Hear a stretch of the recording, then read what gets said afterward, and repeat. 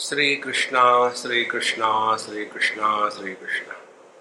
गुरुर्ब्रह्मा गुरुर्विष्णु गुरुर्देवो महेश्वरः गुरु साक्षात् परं ब्रह्म तस्मै श्री गुरवे नमः।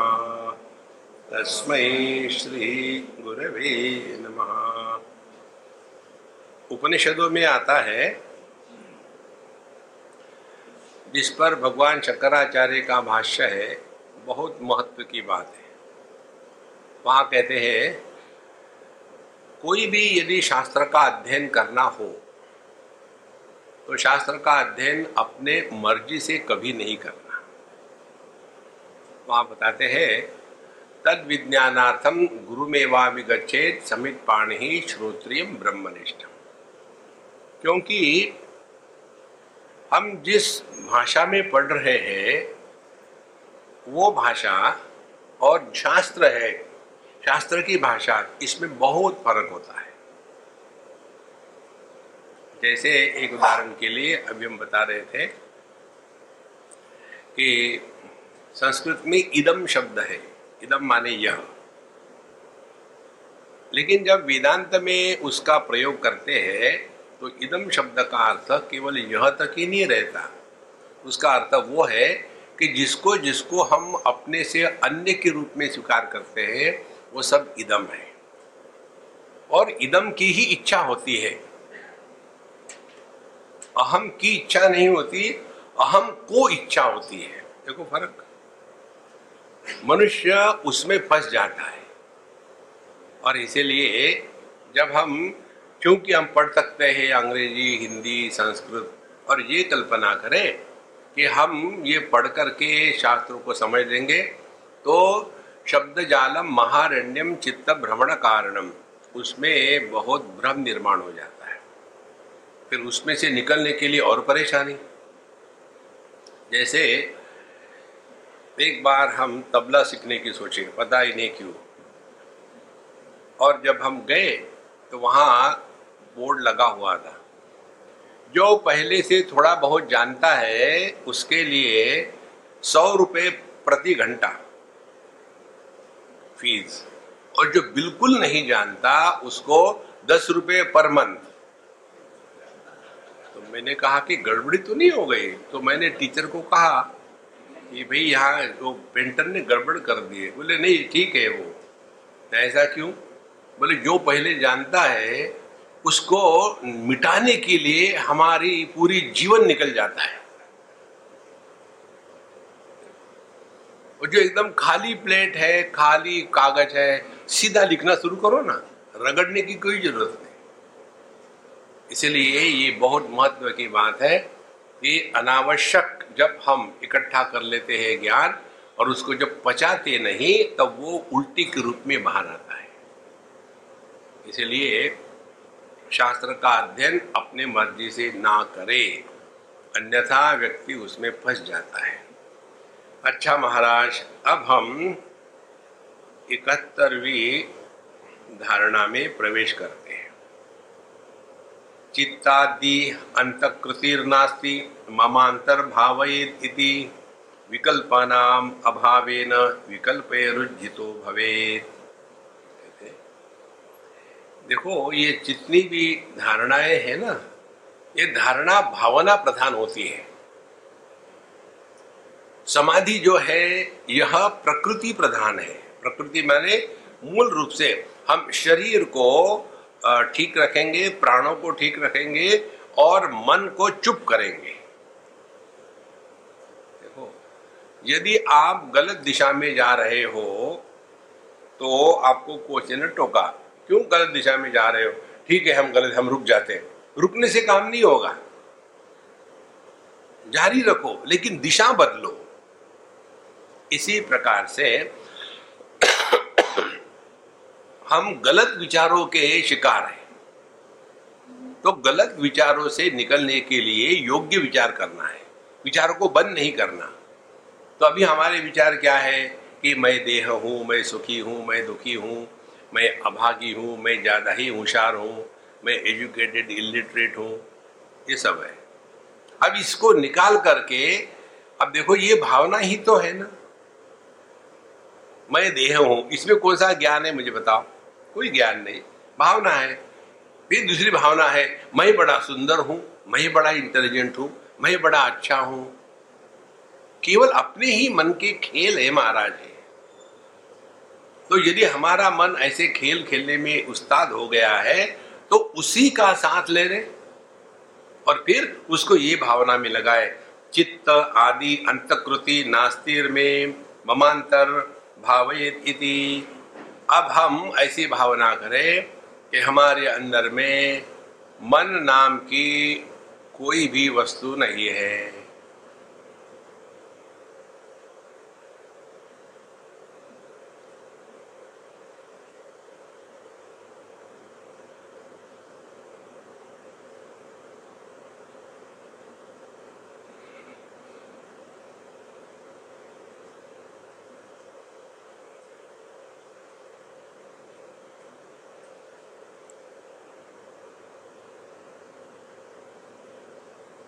अब देखिए आपके अंदर क्या हो गया है। आप चाहे तो भी वृत्तियां नहीं उठ रही है, क्योंकि आपने भावना करी है हमारे अंदर मन नाम की कोई वस्तु नहीं है।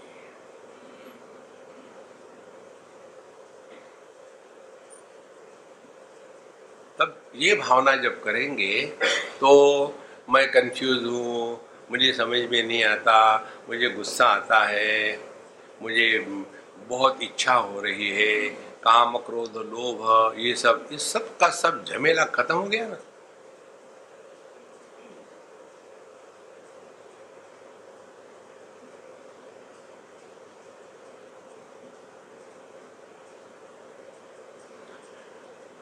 भगवान कहते हैं भगवत गीता में, दो प्रकार की साधना की प्रक्रिया है, एक तो जानो या तो मानो। हम जानते भी नहीं मानते भी नहीं। तो जानने के लिए भगवान कहते हैं नास्ति बुद्धि ही अयुक्तस्य, यहां बुद्धि का तात्पर्य समझ। नास्ति बुद्धि अयुक्तस्य, जिसमें युक्ति नहीं है। जैसे जिसमें भक्ति होती है वो भक्त है, जिसमें युक्ति होती है वो युक्त है। देखो साइकिल पे बैठना, बैलेंस करना, ये युक्ति है। पानी में तैरना, ये युक्ति है। और जो बात युक्ति से सीखते हैं वो भूलते नहीं। तो एक बार आप तैरना सीख लो फिर भूलोगे नहीं। एक बार आप बाइसिकल पर बैलेंस करना सीख लो फिर आपका बैलेंस जाएगा नहीं। तो नास्ति बुद्धि ही अयुक्तस्य, जिसको ये युक्ति नहीं है उसको समझ में भी नहीं आता, क्योंकि वो अपने ही पहले ज्ञान के द्वारा इतना प्रभावित है कि जो बता रहे हैं उसको लेकर के मन में अनेक प्रकार के रिएक्शन शुरू होते हैं, जिसको श्रोता कहते हैं। 3 प्रकार के साधक हमने बताए ना। एक तो होते हैं श्रोता। श्रोता कौन है? श्रोता वो है जो जहां है, जब है, जो है वो 100% रहते हैं, वो श्रोता है। बाकी दूसरा कोई व्यक्तित्व नहीं। दूसरे श्रोता है, आप बोलते जाओ, हम तो आनंद में पहुंच चुके हैं। कई लोग हमको सोने के लिए सुनते हैं, हमको बताते भी हैं, स्वामी जी हम रोज नींद को जाने के पहले आपकी MP3 शुरू कर देते हैं और पता भी नहीं चलता कब सोए। उस दिन मेरी भ्रांति नष्ट हो गई कि मैं जगत में लोगों को जगाता हूं, सोने के लिए सुनते हैं। तो दूसरे है सोता। तीसरे होते हैं सरोता। सरोता माने जो सुपारी काटने का मशीन होता है ना हाथ से, उसको सरोता कहते हैं। क्योंकि पहला उल्टा सीधा पढ़ लिया इधर उधर में नहीं, उस महात्मा ने ये कहा था, ये महात्मा ये कह रहा है, अब ये ठीक है कि वो ठीक है। देखो, ज्ञान के लिए शॉपिंग करोगे तो रेट का कंपैरिजन करोगे। यहाँ तो 2 रुपए में मिलता है, वहां तो 20 रुपए वो लूट रहा था। और यहाँ के ले लो, एक लड़का बंगाल में, ये बातें बंगाल में ही होती है, बंगाल में फैन बेच रहा था और उसने बताया एक बुढ़ाओ बैठी थी बाहर दरवाजे के, तो वो फैन बेच रहा था। तो बोला, हे हाँ मुझे दे फैन। कितने का है? बोले ये 1 रुपए का है, और दूसरा बोले ये 10 पैसे का है। बोले 10 पैसे का दे दो, हवा तो इसमें से निकलती नहीं, हवा तो सबकी है, खामो खाम आप लोग लूटते हो। बोले ठीक है 10 पैसे का ले लो। ले लिया, घूम घाम के वापस आया। फिर ये बुढ़ाओ गुस्से थी, इधर आ जा, तूने मैं कैसा फैन दिया, एक ही बार किया जो टूट गया। बोले 10 पैसे में ऐसे ही होता है, तुमको उस फैन से हवा कैसी लेना मालूम नहीं।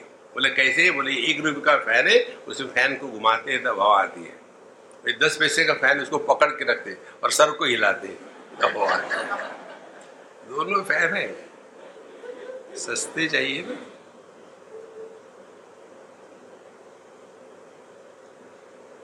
तो ये जो सरोदा ब्रांड होते हैं, उसने यह कहा, इसने ये कहा, इसमें ऐसा है, उसने वैसा है। अरे भैया ये चक्कर से हट जाओ। शास्त्र के अध्ययन में यदि पांडित्य और एकेडमिक्स आ गया तो आप एक पेपर और पब्लिश करोगे और एक इंक्रीमेंट मिला नहीं कॉलेज में, इसीलिए फ्रस्ट्रेट हो जाओगे। देखो महाराज, इसीलिए यहां जो बात बताते हैं, नास्ति बुद्धि युक्तस्य, दूसरी नचा युक्तस्य भावना। भावना अब आप स्वयं कर रहे हो, अब आप ही अपना उत्तर अपने अंदर रखो। ये भावना करनी है, हमारे अंदर मन नाम की कोई वस्तु नहीं।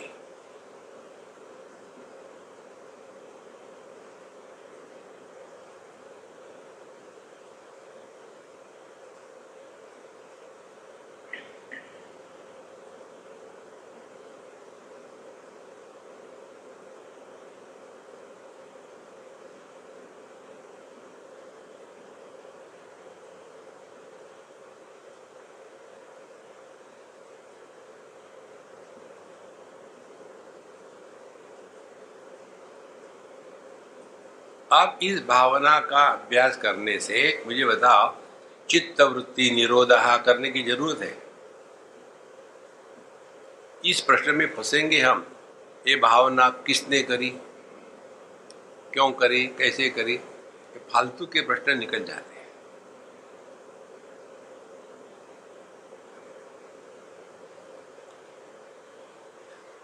यह भावना का अभ्यास करते करते हम प्रकृति में परमात्मा की अभिव्यक्ति, इन दोनों से हट करके परमात्मा के पास पहुंच जाते हैं। दर्पण प्रकृति, दर्पण में हमारा प्रतिबिंब, हमारी दर्पण में अभिव्यक्ति, इन दोनों से हट जाओ तो आप अपने चेहरे में पहुंच गए। क्या हम ये नहीं करते? जब टूथपेस्ट लेकर के खड़े हैं दर्पण के सामने, तो यही तो करते हैं। अपने दांत देख करके दर्पण में, दर्पण को पेस्ट नहीं लगाते। तो हमने उपाधि का त्याग कर दिया, उपाधि में जो अभिव्यक्ति है प्रतिबिंब की, उसका त्याग कर दिया, अपने पास पहुंच गए। एग्जैक्टली वैसे ही पत्नी के दर्पण में आदमी का जो प्रतिबिंब है उसको पति कहते हैं। तो जब आदमी पत्नी के सामने है, यदि वो दुखी हो गया तो उसने प्रतिबिंब के साथ तादात्म्य किया, और दुखी नहीं हुआ तो उसने प्रतिबिंब का त्याग करके अपने वापस आ गया।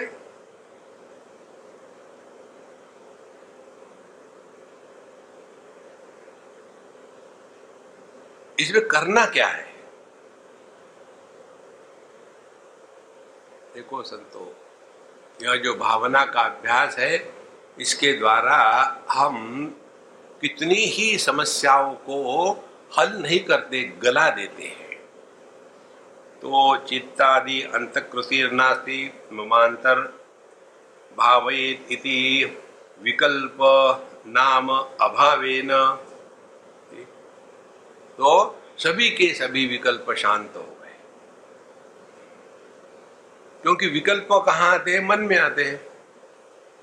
ये ठीक है कि वो ठीक है, यहाँ जाना है कि वहां जाना है, ऐसे करना है कि वैसे करना है, ये सब विकल्प है। और ये विकल्प मन में आते हैं और हमने उस मन को ही निराकृत कर दिया, तो विकल्प आएंगे कहां से?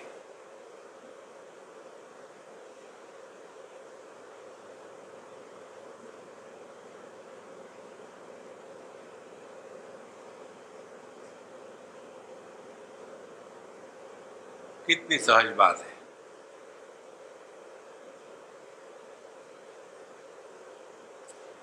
विकल्पानाम अभावेन विकल्पे रुज्जितो भवेत्।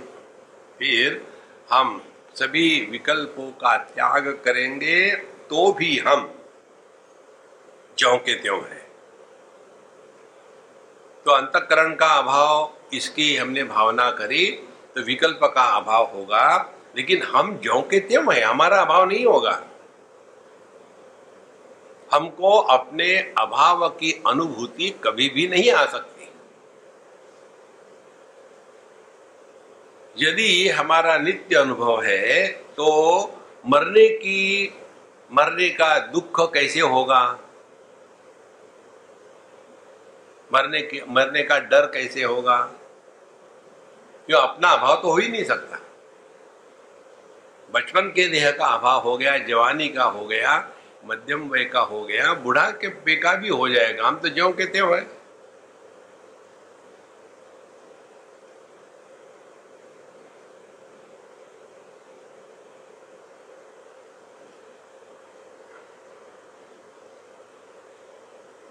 देखो महाराज,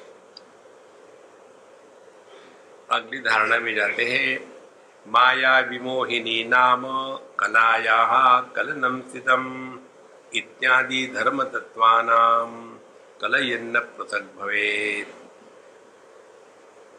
माया विमोहिनी नाम, माया का तात्पर्य, देखो कई लोग माया की शक्ति बड़ी दर्द देती है, परेशान करने वाली है, ये इसका अर्थ नहीं है। यदि माया शब्द का अर्थ ठीक से समझ ले तो माया को कहते मीयते अनया या सा माया, जिसके द्वारा किसी का भी नाप तौल होता है, उसको ही हम सत्य माने और उसके परे कुछ नहीं है, ये माने तब हम माया के प्रभाव में आ गए।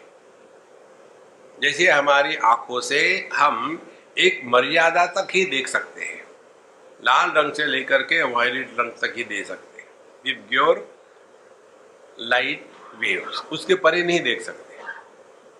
यदि ऐसा है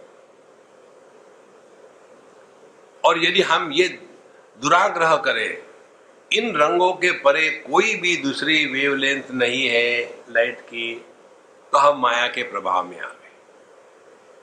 और जो इस माया के प्रभाव में नहीं थे, उन्होंने फिर एक्सरे, रमन रे और बाकी के जितने रे है, सत्यजीत रे, सबको पैदा किया। तो यह जो माया का प्रभाव है, माने जो औपाधिक ज्ञान है, देखो औपाधिक ज्ञान माने वह ज्ञान जिसमें उपाधि जुड़ी हुई है। मैं आदमी हूं, उपाधि क्या है? शरीर। मैं बूढ़ा हूं, उपाधि क्या है? काल। मैं बेवकूफ हूं, उपाधि क्या है? बुद्धि। मैं अमीर हूं, उपाधि क्या है? पैसा। मैं पति हूं, उपाधि क्या है? पत्नी। जितना भी औपाधिक ज्ञान है वो परिचिन्न होता है।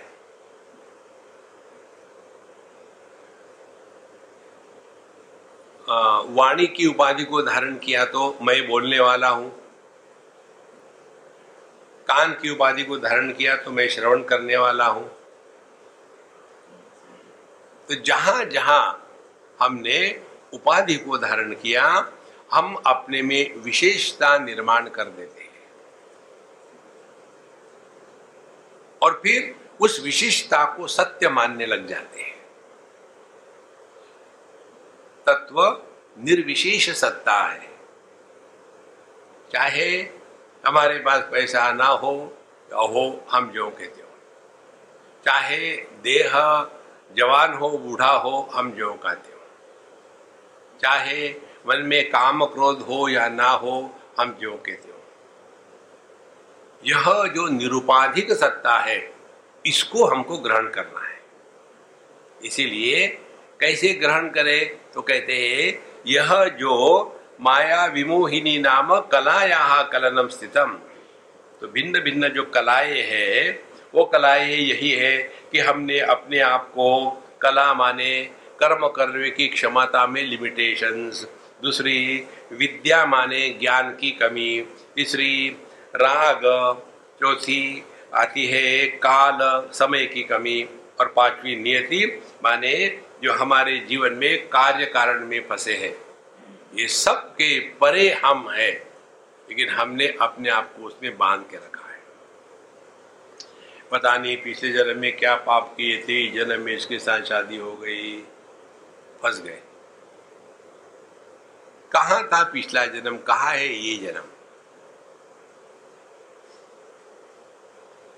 इसीलिए माया विमोहिनी नाम कलाया कलरम स्थितम, फिर इत्यादि धर्म तत्वानाम कलयन्न पृथक भवेत्। इसीलिए दो प्रकार से इसको समझ सकते हैं। ये सभी मैं ही हूं, तो अपने आप काम क्रोध लोभ जितनी भी लिमिटेशंस है माया के, वो खत्म हो गई। मैं देह हूं, ये माया नहीं है। यही देह मैं हूं और वो देह मैं नहीं हूं, वहां से माया शुरू हो जाती है और हम प्रभाव में आते इसी समय से। इसीलिए जितनी जितनी हम ये औपाधिक अनुभूतियों के माध्यम से प्रभावित होना कम करेंगे, और उसके लिए सबसे बढ़िया ये है, किसी से उलझो मत, किसी से बोलो मत, हाँ जी कह दो, खत्म। किसी से भी कोई चीज, हमारे ये दो सिद्धांत पकड़ के रखो, nothing to discuss, nothing to argue, nothing to prove, nothing to justify. हमको जगत में किसी के सामने कुछ सिद्ध नहीं करना है। आप बेवकूफ हो, don't underestimate me, don't you know I am from Maharashtra. तो फिर क्या हो गया? महा बेवकूफ। महाराष्ट्र में हर चीज महा होती है, बेवकूफ भी महा होते हैं। इसी महाराष्ट्रियन को, बेवकूफ को तो गुस्सा आता है, you are underestimating me. इसीलिए इस चक्कर में अपने आप को दुखी मत बनाना। जगति इच्छा समुत्पन्नाम अवलोक्य शमम नयेत्, यत एव समुद्भूता ततस्तत्रैव लीयते। ये बहुत महत्व की साधना है, धारणा है। जगति इच्छा समुत्पन्ना अवलोक्यम शमम नयेत्। किसी भी वस्तु को आप एक बार देखो केवल और निकल जाओ, तो आपके मन पर उस वस्तु के संस्कार नहीं होंगे। कोई भी वस्तु, और यदि उसी वस्तु के साथ आप इंटरेक्शन करो, माने उसको 2, 3, 4 बार देखो, तो फिर आपके मन पर उसके संस्कार निर्माण हो जाते हैं। तो हमको यही प्रयत्न करना है कि हमारा मन दर्पण तुल्य होवे। दर्पण पर किसी के भी संस्कार निर्माण नहीं होते।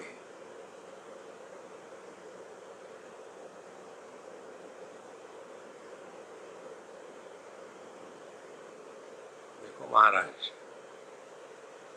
और ये मत बताना कि ये आप नहीं कर सकते। सत्संग में क्या करते हैं?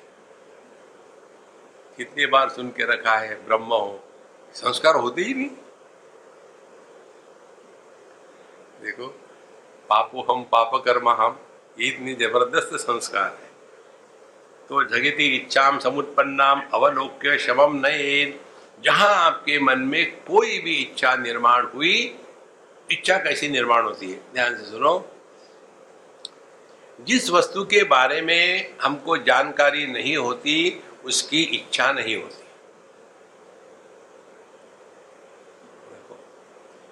अब हमको बता दिया है स्वर्ग है, स्वर्ग में अच्छा अच्छा होता है, जैसे मालूम हो गया कहीं सुन करके, फिर महाराज स्वर्ग में जाने के लिए क्या करना पड़ेगा? शादी करो। शादी करने से क्या होगा? परेशान हो जाओगे। फिर कहोगे कि अब क्या करें? फिर स्वर्ग, शादी करके अपने घर का नाम रख दो स्वर्ग, तो फिर क्या होगा? स्वर्गवासी हो गए, स्वर्ग में रहने वाला स्वर्गवासी। हमने जाना कहीं से, पढ़ा सुना, तो स्वर्ग में जाने की इच्छा हुई। नरक महाभयंकर होता है। श्रीमद् भागवत महापुराण के 7वें स्कंद में 28 प्रकार के नरक है। बड़ा चॉइस है, लंबा मेनू है, जो चाहे ले लो। तो उसको जब जानेंगे, अरे बाप रे वहां नहीं जाना। स्वर्ग में हाँ बहुत बढ़िया अप्सराएं होती है। आपने आपको बताया ना, अप्सराएं ये हिंदी शब्द है। गवर्नमेंट ऑफिसर को अफसर कहते हैं, हमारी हिंदी भाषा है अप्सराएं। इसलिए जो भी इच्छा मन में होती है तो पहले हम जानते हैं, जानाति, फिर इच्छति, फिर इच्छा निर्माण होती है, फिर करोति, फिर इच्छा को पूरा करने के लिए कर्म में लग जाते हैं। तो किसी भी वस्तु को हमने यदि जाना तो पहले ये विचार करना है, क्या उस वस्तु को लेना आवश्यक है? तब हमको पता चलेगा उसकी कोई आवश्यकता नहीं। कितने ही बार हम लोग मॉल में जाते हैं, मॉल में जाने के बाद वहां किसी वस्तु का ज्ञान हो जाता है कि ये वस्तु उपलब्ध है, तुरंत अरे अपने यहां नहीं है, तो फिर खरीद लो। इसीलिए जहां इच्छा निर्माण हुई उसके लिए एक दिल्ली में अम्मा ने मुझे बताया, स्वामी जी पिछले साल आपने कहा था ऐसा करो तो मैंने वैसा किया, मैं बहुत बढ़िया करते रहो। बोले मालूम है क्या किया मैंने? बोले मत बताओ मुझे, आप अपने में करो। बोले नहीं बताना चाहती हूँ। मैंने नियम ले लिया था 1 साल तक मैं एक भी साड़ी नहीं खरीदूंगी। तो बीच में कितने मौके आए, किसी की शादी थी, किसी का बर्थडे था, मेरा बर्थडे था, तो मैंने कहा कि मैं साड़ी नहीं खरीदूंगी। फिर मैंने कहा उन्होंने दी, क्या करे? बोले मैंने रख दी। अरे खरीदी नहीं, किसी ने दी तो ना कैसे को रख दी। आदमी स्वयं को जितना बेवकूफ बनाता है ना, और किसी को नहीं बताता। तो यह जो अपने मन की चीजें है इसको पहचाने, इसलिए कहते हैं जगति इच्छाम समुत्पन्नाम अवलोक्य क्षमम नयेत। अपनी इच्छाओं को प्रोत्साहन ना दे। और ये इच्छाओं का कोई कारण नहीं होता। देखो हम बता दें हमारी वीकनेस किसमें है। बैग देखने के बाद हमारा मन ऑटोमेटिकली वहां जाता है। आज तक हमने कितनी बैगें खरीदी होगी, हम खरीदी माने किसी ने दी, कितनी दी, कितनी बांट दी, अब उसके पीछे क्या है अभी तक समझ में नहीं आया। देखो, और कहीं भी जाते हैं तो डायरेक्टली हमारे पैर मन बैग के शॉप में जाता है। अच्छा अच्छा अच्छा हो गया ना, what logic it has got. इसीलिए अपने मन की इच्छा जैसे हो गई तो चुप, अभी नहीं, बाद में, पोस्टपोन। जैसे बच्चों को कहते हैं ना, बच्चे कहते हैं कि हमको वो गेम देना, नहीं अभी नहीं बेटा, कल लेंगे, अभी नहीं, आज नहीं, आज लेट, आज का दिन अच्छा नहीं है, पोस्टपोन। शमम ने यत एव समुद्भूता ततः तत्रैव लीयते, और उस इच्छा को वही के वही आपने शांत कर दिया तो थोड़े समय के बाद वो इच्छा फिर उगेगी नहीं। कारण आपके मन पर उसका संस्कार नहीं बना। इसलिए जगत को देखो लेकिन कहीं रुको मत, देखो मत। और इसी के लिए हर दुकान में सब साले साले लिखा होता है। मुझे एक गांव के आदमी ने पूछा था, स्वामी जी यहाँ सब लोग गालियां क्यों देते हैं, क्या हो गया? साले साले। आप तो हंस रहे, मुझे गंभीर होना पड़ा। यदा ममेच्छा नोत्पन्ना ज्ञानम वा कददास्मि वै तत्व तो अहम यथा भूतः तल्लीन तन्मना भवेत्। कहते यदा ममेच्छा न उत्पन्ना ज्ञानम वा, जब मेरे मन में कोई इच्छा निर्माण नहीं हुई, जब मेरे मन में किसी वस्तु का ज्ञान नहीं था, उस समय मैं कौन था?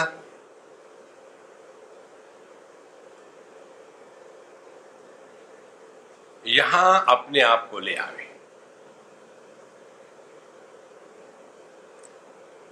जहां किसी वस्तु का ज्ञान हुआ, फिर इच्छा उत्पन्न हुई, और ये इच्छा के वृत्ति पर आरूढ़ होकर के हम अपने से उस वस्तु के प्रति चल पड़ते हैं। देखो, ज्ञान उत्पन्न हुआ हम में, यह वस्तु है, तुरंत कार बुलाई, ओला बुलाया, उबर बुलाई, ओला उबर की वृत्ति आ गई, उसमें बैठे और चल पड़े। तो यह धारणा करें कि कोई भी इच्छा या वस्तु का ज्ञान निर्माण होने के पहले हमारी क्या स्थिति थी?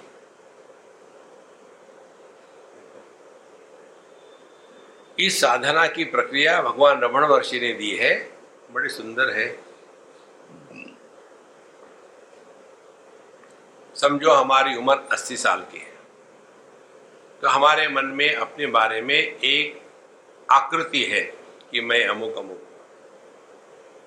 फिर 10 साल पीछे 70 दूसरी आकृति, 60 तीसरी आकृति, 50 40 20 10 5 1, कितनी आकृतियां हो गई? इनमें से मैं कौन? फिर 6 महीने, फिर मां के गर्भ में। तो जब मां का गर्भ नहीं था, क्या तब हम नहीं थे? यदि उस समय हम नहीं थे, तो क्या हम अभाव से निर्माण हुए?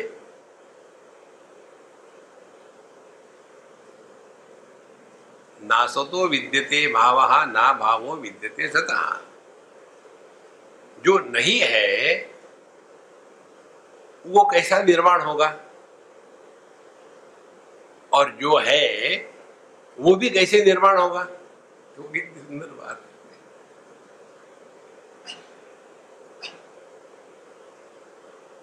केवल व्यक्त अव्यक्त के रूप में है। पहले भी हम थे, अभी भी हम हैं, उपाधि का त्याग कर देंगे तब भी हम रहेंगे। इसलिए यह जो बड़ी सूक्ष्म साधना है, यदा ममेच्छा नोत्पन्ना ज्ञानम वा, जब मुझे किसी वस्तु का ज्ञान नहीं था या इच्छा नहीं थी, कहा तदा अस्मि वै, उस समय में कौन था?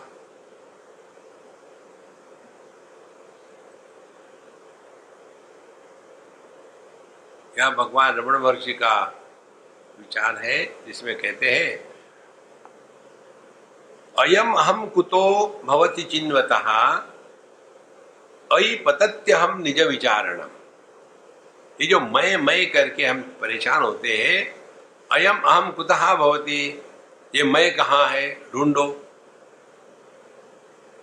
तो जहां आपने इस मैं का अनुसंधान कर दिया, उसी समय ये मैं गायब हो जाता है। वैसे ही जैसे हम दृष्टि से सब वस्तु को देख सकते हैं, लेकिन यही दृष्टि जब अपने आप पर लगावे, जब आंखें आंखों को देखना शुरू कर दिए, तो आंखों की दृष्टि गायब, क्योंकि वहां दृष्टा दृश्य का भेद समाप्त हो गया। इसी प्रकार से जब हम मैं का अनुसंधान करते हैं, तो अपने आप सब चीजें गायब, केवल तत्व मात्र बचा रहता है। तत्वोहम तथा भूतः, उस समय हम केवल तत्व रूप से रहते हैं। तत्व किसको कहते हैं? देखो, तत्व ये शब्द जो है ये दोनों है, धातु भी है और सर्वनाम भी है। सर्वनाम माने जो सबके साथ जुड़ जाता है, कॉमन नाउन, रादर प्रोनाउन। और जो धातु है तत्, तनोति इति तत्, जिसको खींच करके लंबा किया जाता है उसको तत् कहते हैं। इसीलिए आप देखेंगे कोई भी मेटल ले लो आप, सुवर्ण, जितने भी आप सुवर्ण के गुणधर्म पढ़ो केमिस्ट्री में, उसमें एक गुणधर्म कभी नहीं होना, सुवर्ण का आकार क्या होता है? तत्व हमेशा निराकार होता है, और इसीलिए तत्व सभी आकार को धारण कर सकता है।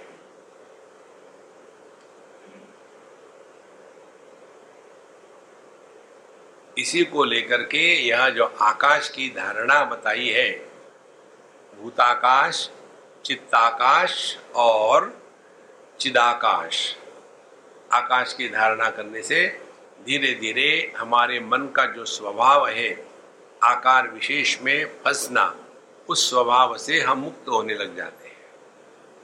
और जितनी मात्रा में हमारा मन आकारों से मुक्त होगा, उतनी मात्रा में हम अपने स्वरूप के पास पहुंच चुके हैं। निराकार मन को ही चैतन्य कहते हैं, साकार चैतन्य को ही मन कहते हैं,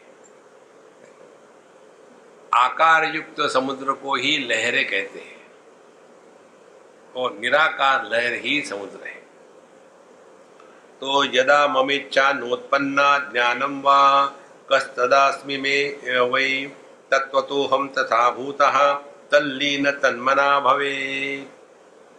तो उसी समय हम जो है वो वापस लौट के आते हैं।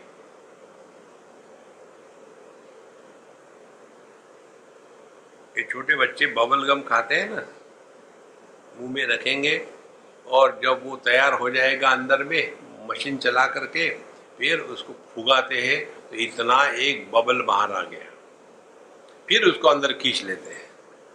उसी प्रकार से गहरी नींद से बबल बाहर आया, बेहोश में ये है वो है, पूरे समय तक बबल रहता है, फिर गहरी नींद में गए, बबल को अंदर खींच लिया, फिर वैसे बेवकूफ जैसे।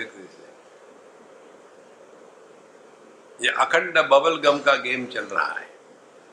आगे कहते हैं, इच्छायाम अथवा ज्ञाने जाते चित्तम निवेशयेन आत्मबुद्ध्या अनन्ये अनन्य चेताम ततस्तत्वा सदर्शनम।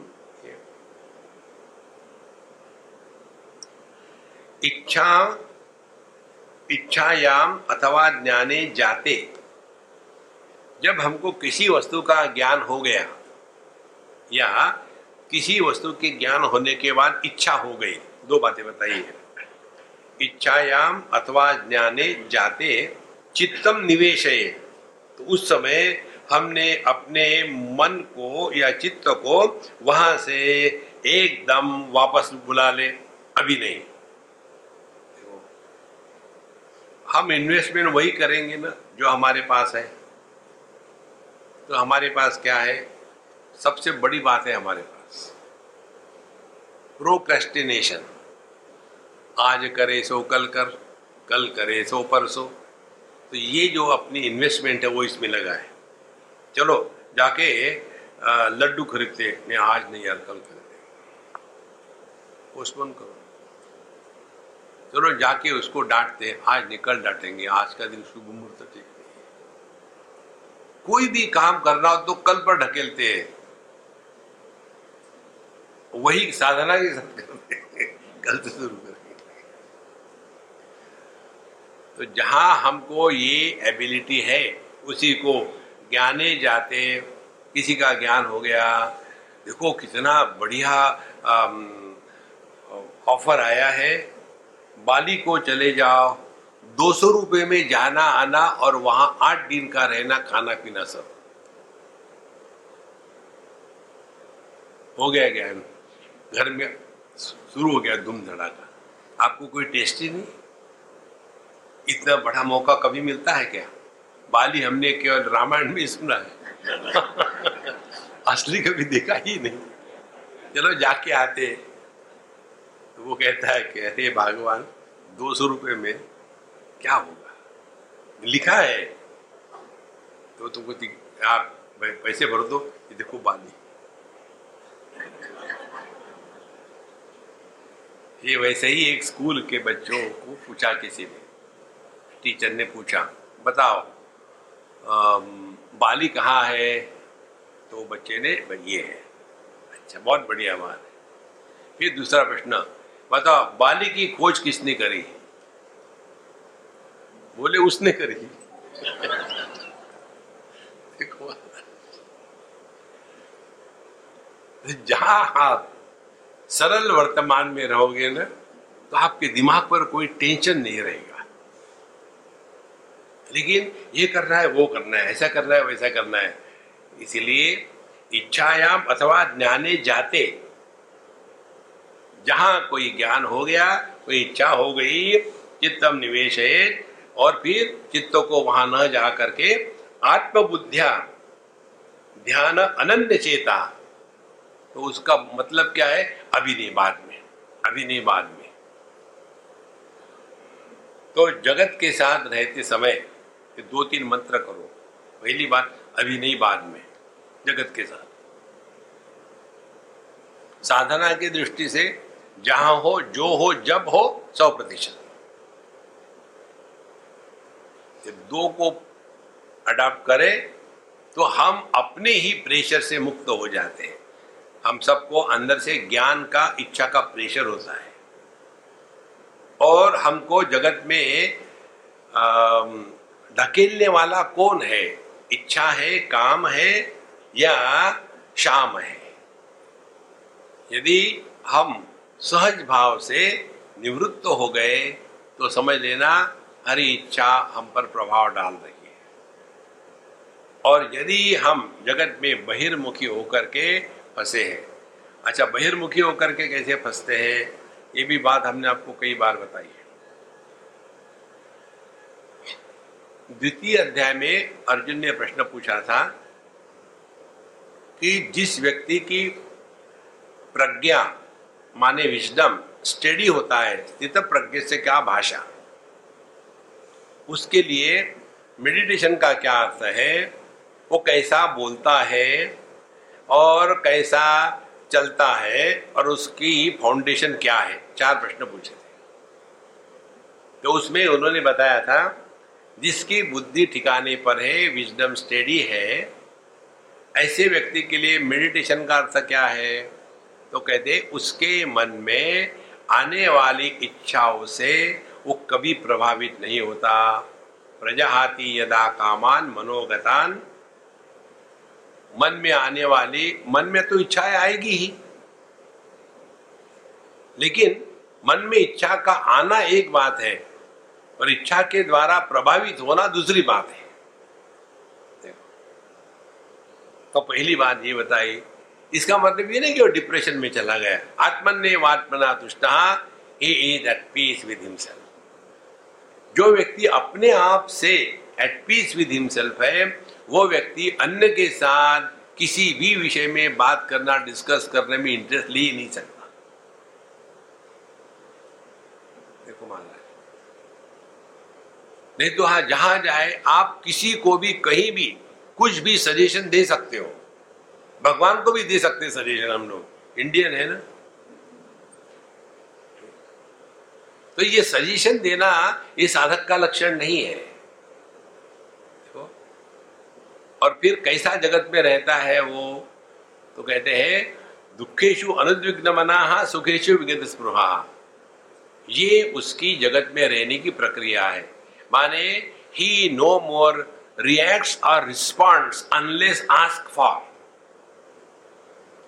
नॉर्मली हम लोग रिएक्शन करते हैं, कुछ भी देखो आपको कमेंट देनी ही है, कुछ भी। और वो कमेंट देने की जो आदत है वो ऐसी आ जाती है जैसे किसी को कै आ गई, उल्टी आ गई। बोलना नहीं चाहिए लेकिन बोल देते, अरे बाबा चुप बैठो ना। इतनी महत्व की बात है। तो जगत को हम रिस्पॉन्ड करते हैं सबसे पहले शब्दों के माध्यम से। और शब्द क्या है? मन है। मन के स्थूलीकरण को शब्द कहते हैं। बिना शब्द के आप विचार नहीं कर सकते हो। तो यदि मन को रोकना है, मन की ये बुरी आदतें को तोड़ना है, तो ये दो बातें हमने आपको बताई 25 बार। जगत में किसी से भी कहीं भी कुछ भी बोलने के पहले अपने आप को पूछ लो, क्या बोलना आवश्यक है? कहीं पूछा है? और अगला पूछने वाला इसकी क्या धारणा है? देखो, इसीलिए जानन अभी मेधावी जड़वल लोकम आचरे। समझदार लोग इस जगत में बेवकूफ के जैसे रहते हैं, जो बेवकूफ है वो समझदार के जैसे रहते हैं। देखो, इसीलिए आत्मबुद्धिया अनन्य चेता। तो हमारा ध्यान अपने ये इच्छा या ज्ञान की तरफ न ला करके अपने स्वरूप की तरफ ले जाए तो ततः तत्वार्थ दर्शनम। तो ये पता चलेगा, जैसे ये माइक है, ये ज्ञान है, और ये माइक मुझे चाहिए, ये इच्छा है। तो यह ज्ञान और इच्छा होने के पहले मेरी क्या स्थिति थी? जब मैं इस माइक को नहीं जानता था, जब इस माइक की इच्छा नहीं थी, तब भी मैं था ना। माने मेरे होने के लिए इसको पजेस करना कोई आवश्यक नहीं है।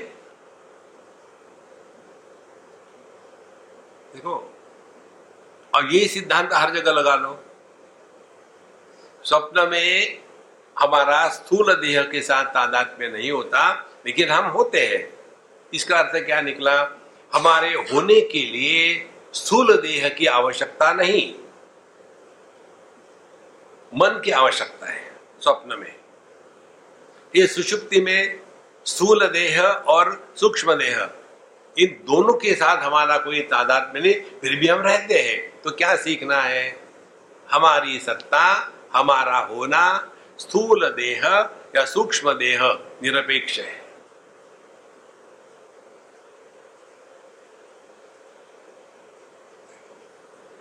इसको शास्त्रों में कहते हैं अन्वय व्यतिरेकाभ्याम।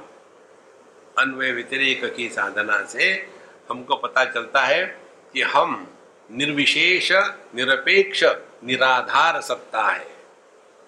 हम सबके आधार है और हम किसी पर भी आधारित नहीं है। इस प्रकार से आत्मबुद्ध्या अनन्य चेता ततस्त तत्वार्थ दर्शनम, वही तत्व का दर्शन है। अपने आप को ये इच्छा और ज्ञान के पीछे दौड़ाना मत। कई बार यही होता है, इवन ये उपासना करने वाले भी यही होते हैं। जैसे कई लोगों को एक हॉबी होती है। किसको हॉबी होती है? जैसे स्टैम्प को इकट्ठा करने की। किसको हॉबी होती है? एक हमने बड़ी विचित्र बात देखी कहीं तो भी, एक सज्जन थे, उनके घर में हम बैठे ड्राइंग रूम में, वहाँ इतना बड़ा एक बास्केट रखा हुआ था। बाहर के देश की बात है, इतना बड़ा बास्केट, इंडियन ही थे, और उसमें दुनिया भर के मैच बॉक्स रखे हुए थे। कम से कम 2000-3000 मैच बॉक्स। तो मैंने देखा और फिर बस देखकर छोड़ दिया। अब क्या देखना है उसमें? समझिए, आपने देखा वो क्या है? मैंने देखा क्या है। बोले मालूम है क्या है? मैंने मालूम क्या है उसे? तो मैच बॉक्स है, बीड़ी पीते रहो। बोले नहीं, मैं बीड़ी तो नहीं पीता। फिर मेरी ये हॉबी है। हमने कहा आग लगाने की हॉबी है। देखो, और फिर उसका अभिमान हो जाता है। मैं जिस जिस होटल में गया था, जिस जिस एयरलाइन में गया था, जहां जहां रहा था, वहां से ये लेके आया। एक के घर में मैंने देखा ये जो साबुन होते हैं ना, इतने सारे साबुन। हमने कहा साबुन तो बढ़िया है लेकिन तुम तो गंदे हो। मनुष्य कहाँ फंस जाता है, इसमें से अपने आप को बचा लो। अच्छा महाराज, अब ये 76वीं धारणा में बताते हैं, निर्निमित्तम भवे ज्ञानम निराधारम भ्रमात्मकम तत तत्वतः कस्य चिन्नैतत् एवं भावी शिव प्रिय। देखो,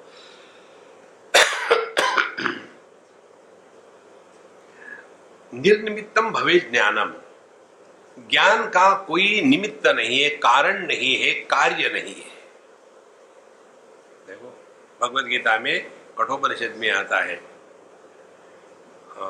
न जायते म्रियते वा कदाचित नायं भूत्वा भविता वा न भूयः अजो नित्य शाश्वतोऽयं पुराणः न हन्यते हन्यमाने शरीरे। न जायते, जिसका निर्माण नहीं, न म्रियते, जिसका कभी नाश नहीं होता। और इसलिए बीच में की जो चीज है, बढ़ना, विकार आना, बूढ़ा होना, नष्ट होना, रोग होना, ये सब के सब जिसमें नहीं है। न जायते म्रियते वा कदाचित् नायं भूत्वा भविता वा न भूयः, ना तो ये किसी से निर्माण हुआ है, ना तो ये किसी का निर्माण करता है। फिर क्या है ये तत्व? अजो नित्य शाश्वतोऽयं पुराणः, अज जिसका जन्म नहीं, शाश्वत जिसमें कभी परिवर्तन नहीं आते, इसीलिए पुराणः, इसीलिए काल के परे है। और न हन्यते हन्यमाने शरीरे, जब शरीर का नाश होता है तब इसका नाश नहीं होता। अब ध्यान से सुनो, इस धारणा में बताते हैं निर्निमित्तम भवे ज्ञानम, यदि ज्ञान का कोई निमित्त नहीं है तो किसी निमित्त से वो प्राप्त भी नहीं होगा। इसमें थोड़ी चिंतन की आवश्यकता है। हम ये प्रश्न तो पूछ सकते हैं कि पृथ्वी कहाँ है, जल कहाँ है, अग्नि कहाँ है, वायु कहाँ है। ये प्रश्न नहीं पूछ सकते कि आकाश कहाँ है। आकाश में ही सब है। इसी प्रकार से हम कहाँ हैं, कहाँ नहीं हो। Wherever you go, there you are। इसीलिए एक जो धारणा है, जो आकाश की धारणा है, जितनी आप आकाश की धारणा करोगे उतना आपके मन से प्रश्नों का निर्माण होना बंद हो जाएगा। प्रश्न हमेशा अन्य के बारे में होते हैं, और जब प्रश्न अपने बारे में शुरू हो जाएंगे तब हमने अध्यात्म में प्रवेश किया है। कस्त्वं को हम कुतम आयातः कामे जनने को मे तातः इति परिभावय सर्वमसारम विश्वम त्यक्त्वा स्वप्न विचारम। जहां हमारी विचारों की धारा अपनी तरफ होती है वहां साधक का जन्म हो गया। फिर शुरू हो जाता है कस्त्वं, तुम कौन हो? तो बताते हैं अपने होने का कोई कारण नहीं। हम समझदार हैं, हम बेवकूफ हैं, हम अमीर हैं, हम गरीब हैं, इसके कारण है। हमारा होना जो है इसका कोई कारण।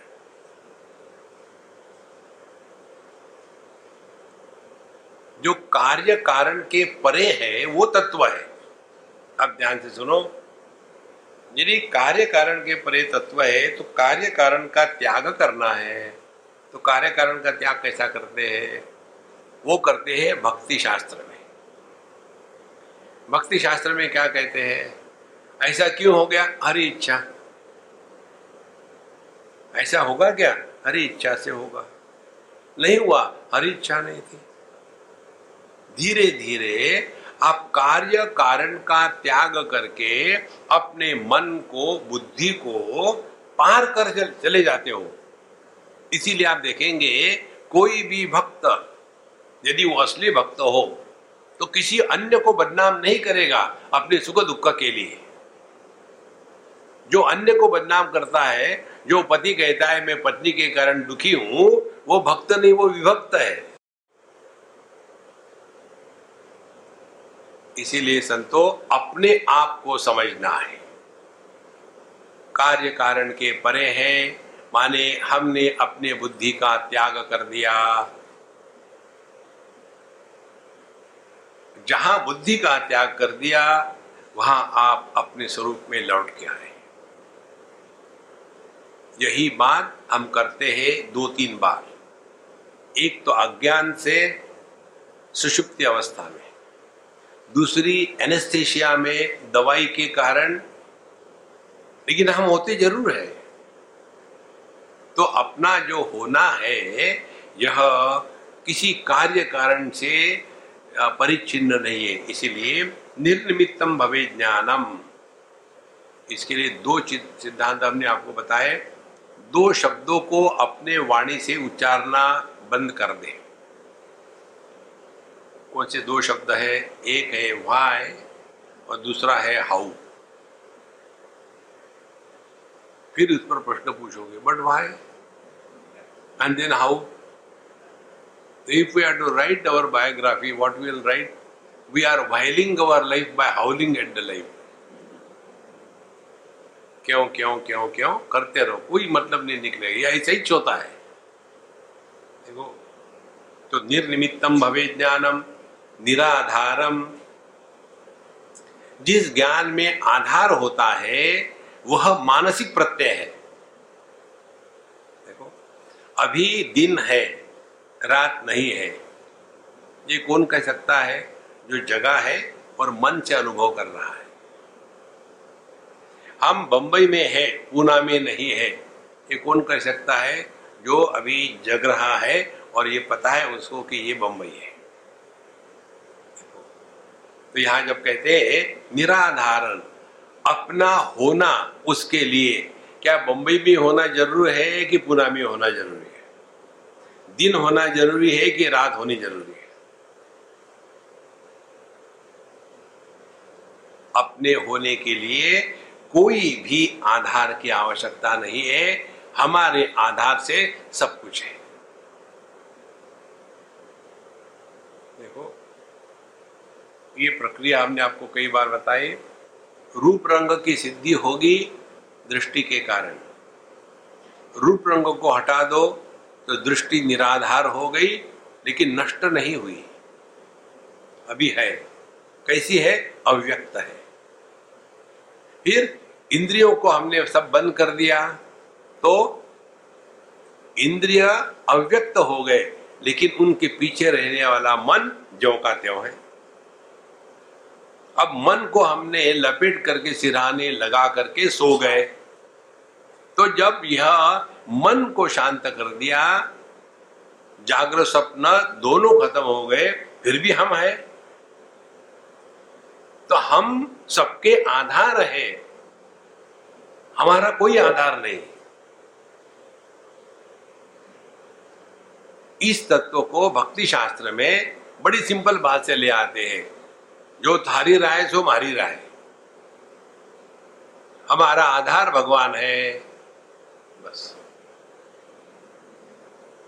यही बात भगवद गीता में भगवान कृष्ण बताते हैं, अनन्या चिंतयन्तो माम ये जना परिपासते तेषाम नित्याभियुक्तानाम योगक्षेमम वहाम्यहम्। तो आपको जिसकी आवश्यकता है वो मैं तुमको दूंगा, जिसके नहीं है वो मैं ले लूंगा वापस। देखो, और जिसकी आवश्यकता है उसको मैं बचा के रखूंगा, योग और क्षेम। इसलिए निराधार, हम ही सबके आधार है। और भ्रमात्मकम तत्वतः कस्यचित् चिन्नहि एतद् भाविम शिवप्रिये। इस प्रकार से जब यह ज्ञान हो जाता है अपने स्वरूप का, तो उस समय हमको और कुछ करना बाकी नहीं रहता।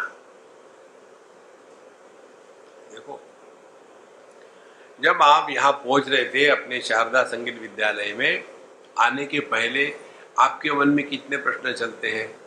यार बारिश हो रही है, पता नहीं बारिश भरते समय क्यों आती है, और कोई रिक्शा मिलनी चाहिए, टैक्सी मिलनी चाहिए, ड्राइवर आया है नहीं, पता नहीं किसी को, पता नहीं ये लोग ऐसा क्यों कर, कौ कौ कौ कौ कौ कौ। यहाँ पहुंच गए, हाँ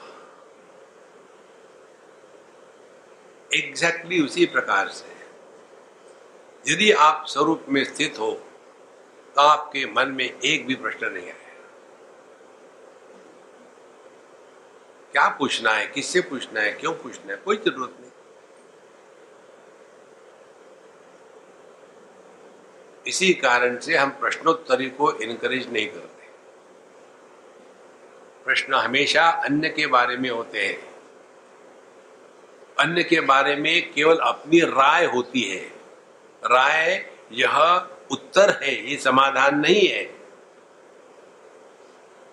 जैसे अपने भगवान लोग जो है, उदाहरण के लिए गणेश जी। अब गणेश जी भगवान है, हमको केवल श्रद्धा से ही उनकी उपासना करनी है और कुछ नहीं। लेकिन जो अपने बुद्धि के मारे हैं वो गणेश जी का डिसेक्शन करेंगे जिंदा। गणेश जी का पेट बड़ा इसलिए है क्योंकि उन्होंने हजमोला नहीं खाया। गणेश जी का एक दांत इसलिए टूटा है, उन्होंने विको वज्रदंती का प्रयोग नहीं किया। ये बकवास है। जो शास्त्र के चिन्ह है, लिंग है, उनको ऐसा तोड़ते फोड़ते नहीं। एक तो श्रद्धा का विषय है और दूसरा इंक्वायरी का विषय है। विचार करना ही है तो अपने बारे में करो। मैं कौन हूं, जगत क्या है, साधना किसको कहते हैं, भगवान कौन है, क्या, इसकी चिंतन करो। देखो, ये नहीं समझने के कारण हम कहते हैं भगवान राम, भगवान कृष्ण ये कल्पना थी, क्योंकि हमने देखा नहीं था। तो हमने अपने माँ को कहां देखा था, जहां से टपके, मालूम है कि यही से टपके थे। और वो माँ हमको बताती है कि ये तुम्हारा बाप है, मानते हैं कि नहीं? ये नहीं कहते डीएनए दिखाओ। देखो संतो, श्रद्धा के विषय में बुद्धि को नहीं लगाना, और बुद्धि से कार्य करने के लिए फाउंडेशन श्रद्धा का होना चाहिए। श्रद्धा युक्त चिंतन ही तत्व को प्रकट करा देता है। ये पहली बार कठोपनिषद में प्रथम आती है, जब नचिकेत देखते हैं कि उनके पिताजी जो है उशन हई वादे सर्वसः सर्ववेद समददौ तस्यः नचिकेता नाम पुत्र आस। उनका एक नचिकेता नाम का पुत्र था। और कौन था पुत्र? तगम ह कुमारगम संतम दक्षिणासु नीयमानासु श्रद्धा आविवेश सह अमन्यत। जब उसने देखा अपने पिताजी कोई गलत काम कर रहे हैं तो उसके महीने पहले श्रद्धा का आविर्भाव हुआ। श्रद्धा आविवेश। श्रद्धा क्या है? It is a positive approach to life, negative नहीं है। और फिर उसने चिंतन शुरू किया, सहा अमन्यत, चिंतन शुरू किया। श्रद्धा युक्त होकर के चिंतन करेंगे तो उसके द्वारा हम स्वरूप में पहुंच जाएंगे। श्रद्धा रहित चिंतन करेंगे तो हम अपना सत्यानाश करेंगे। और श्रद्धा हमेशा अंधी ही होती है। हम है, ये श्रद्धा नहीं है, ये ज्ञान है। अगला आदमी हमको धोखा नहीं देगा, ये श्रद्धा है। देखो, अज्ञान के क्षेत्र में जो आंतरिक शक्ति होती है और जिस शक्ति के द्वारा प्रेरित होकर के हम अंधकार में कूद पड़ने की क्षमता रखते हैं, उस शक्ति को श्रद्धा कहते हैं। It is not a weakness. देखो,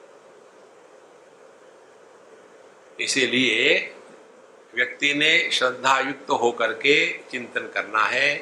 निर्निमित्तम भवेत् ज्ञानम निराधारम भ्रमात्मकम तत्वतः कस्यचिन् नेतत् एवं भावी शिव प्रिय। तो ऐसा जब चिंतन करेंगे कि हमारे होने का कोई कारण नहीं है, कोई निमित्त नहीं है, हम केवल है मात्र, और इसीलिए इसकी यदि भावना करें सूक्ष्मता से कि हमको अपने जन्म का अनुभव नहीं है, हमको अपने बढ़ने का अनुभव नहीं है, हमको अपने मरने का अनुभव नहीं है, और हम में अपने परिवर्तन का कोई अनुभव नहीं है। हम नित्य निरंतर वैसे की वैसे ही है।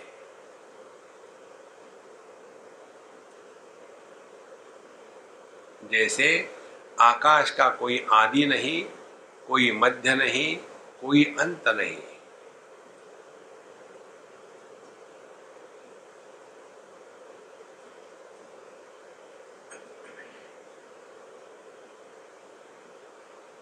एक दिन हरि कृपा से ये जो हमारे स्वरूप पर अनेक प्रकार के ढक्कन पड़े हैं, वो ढक्कन निकल जाए।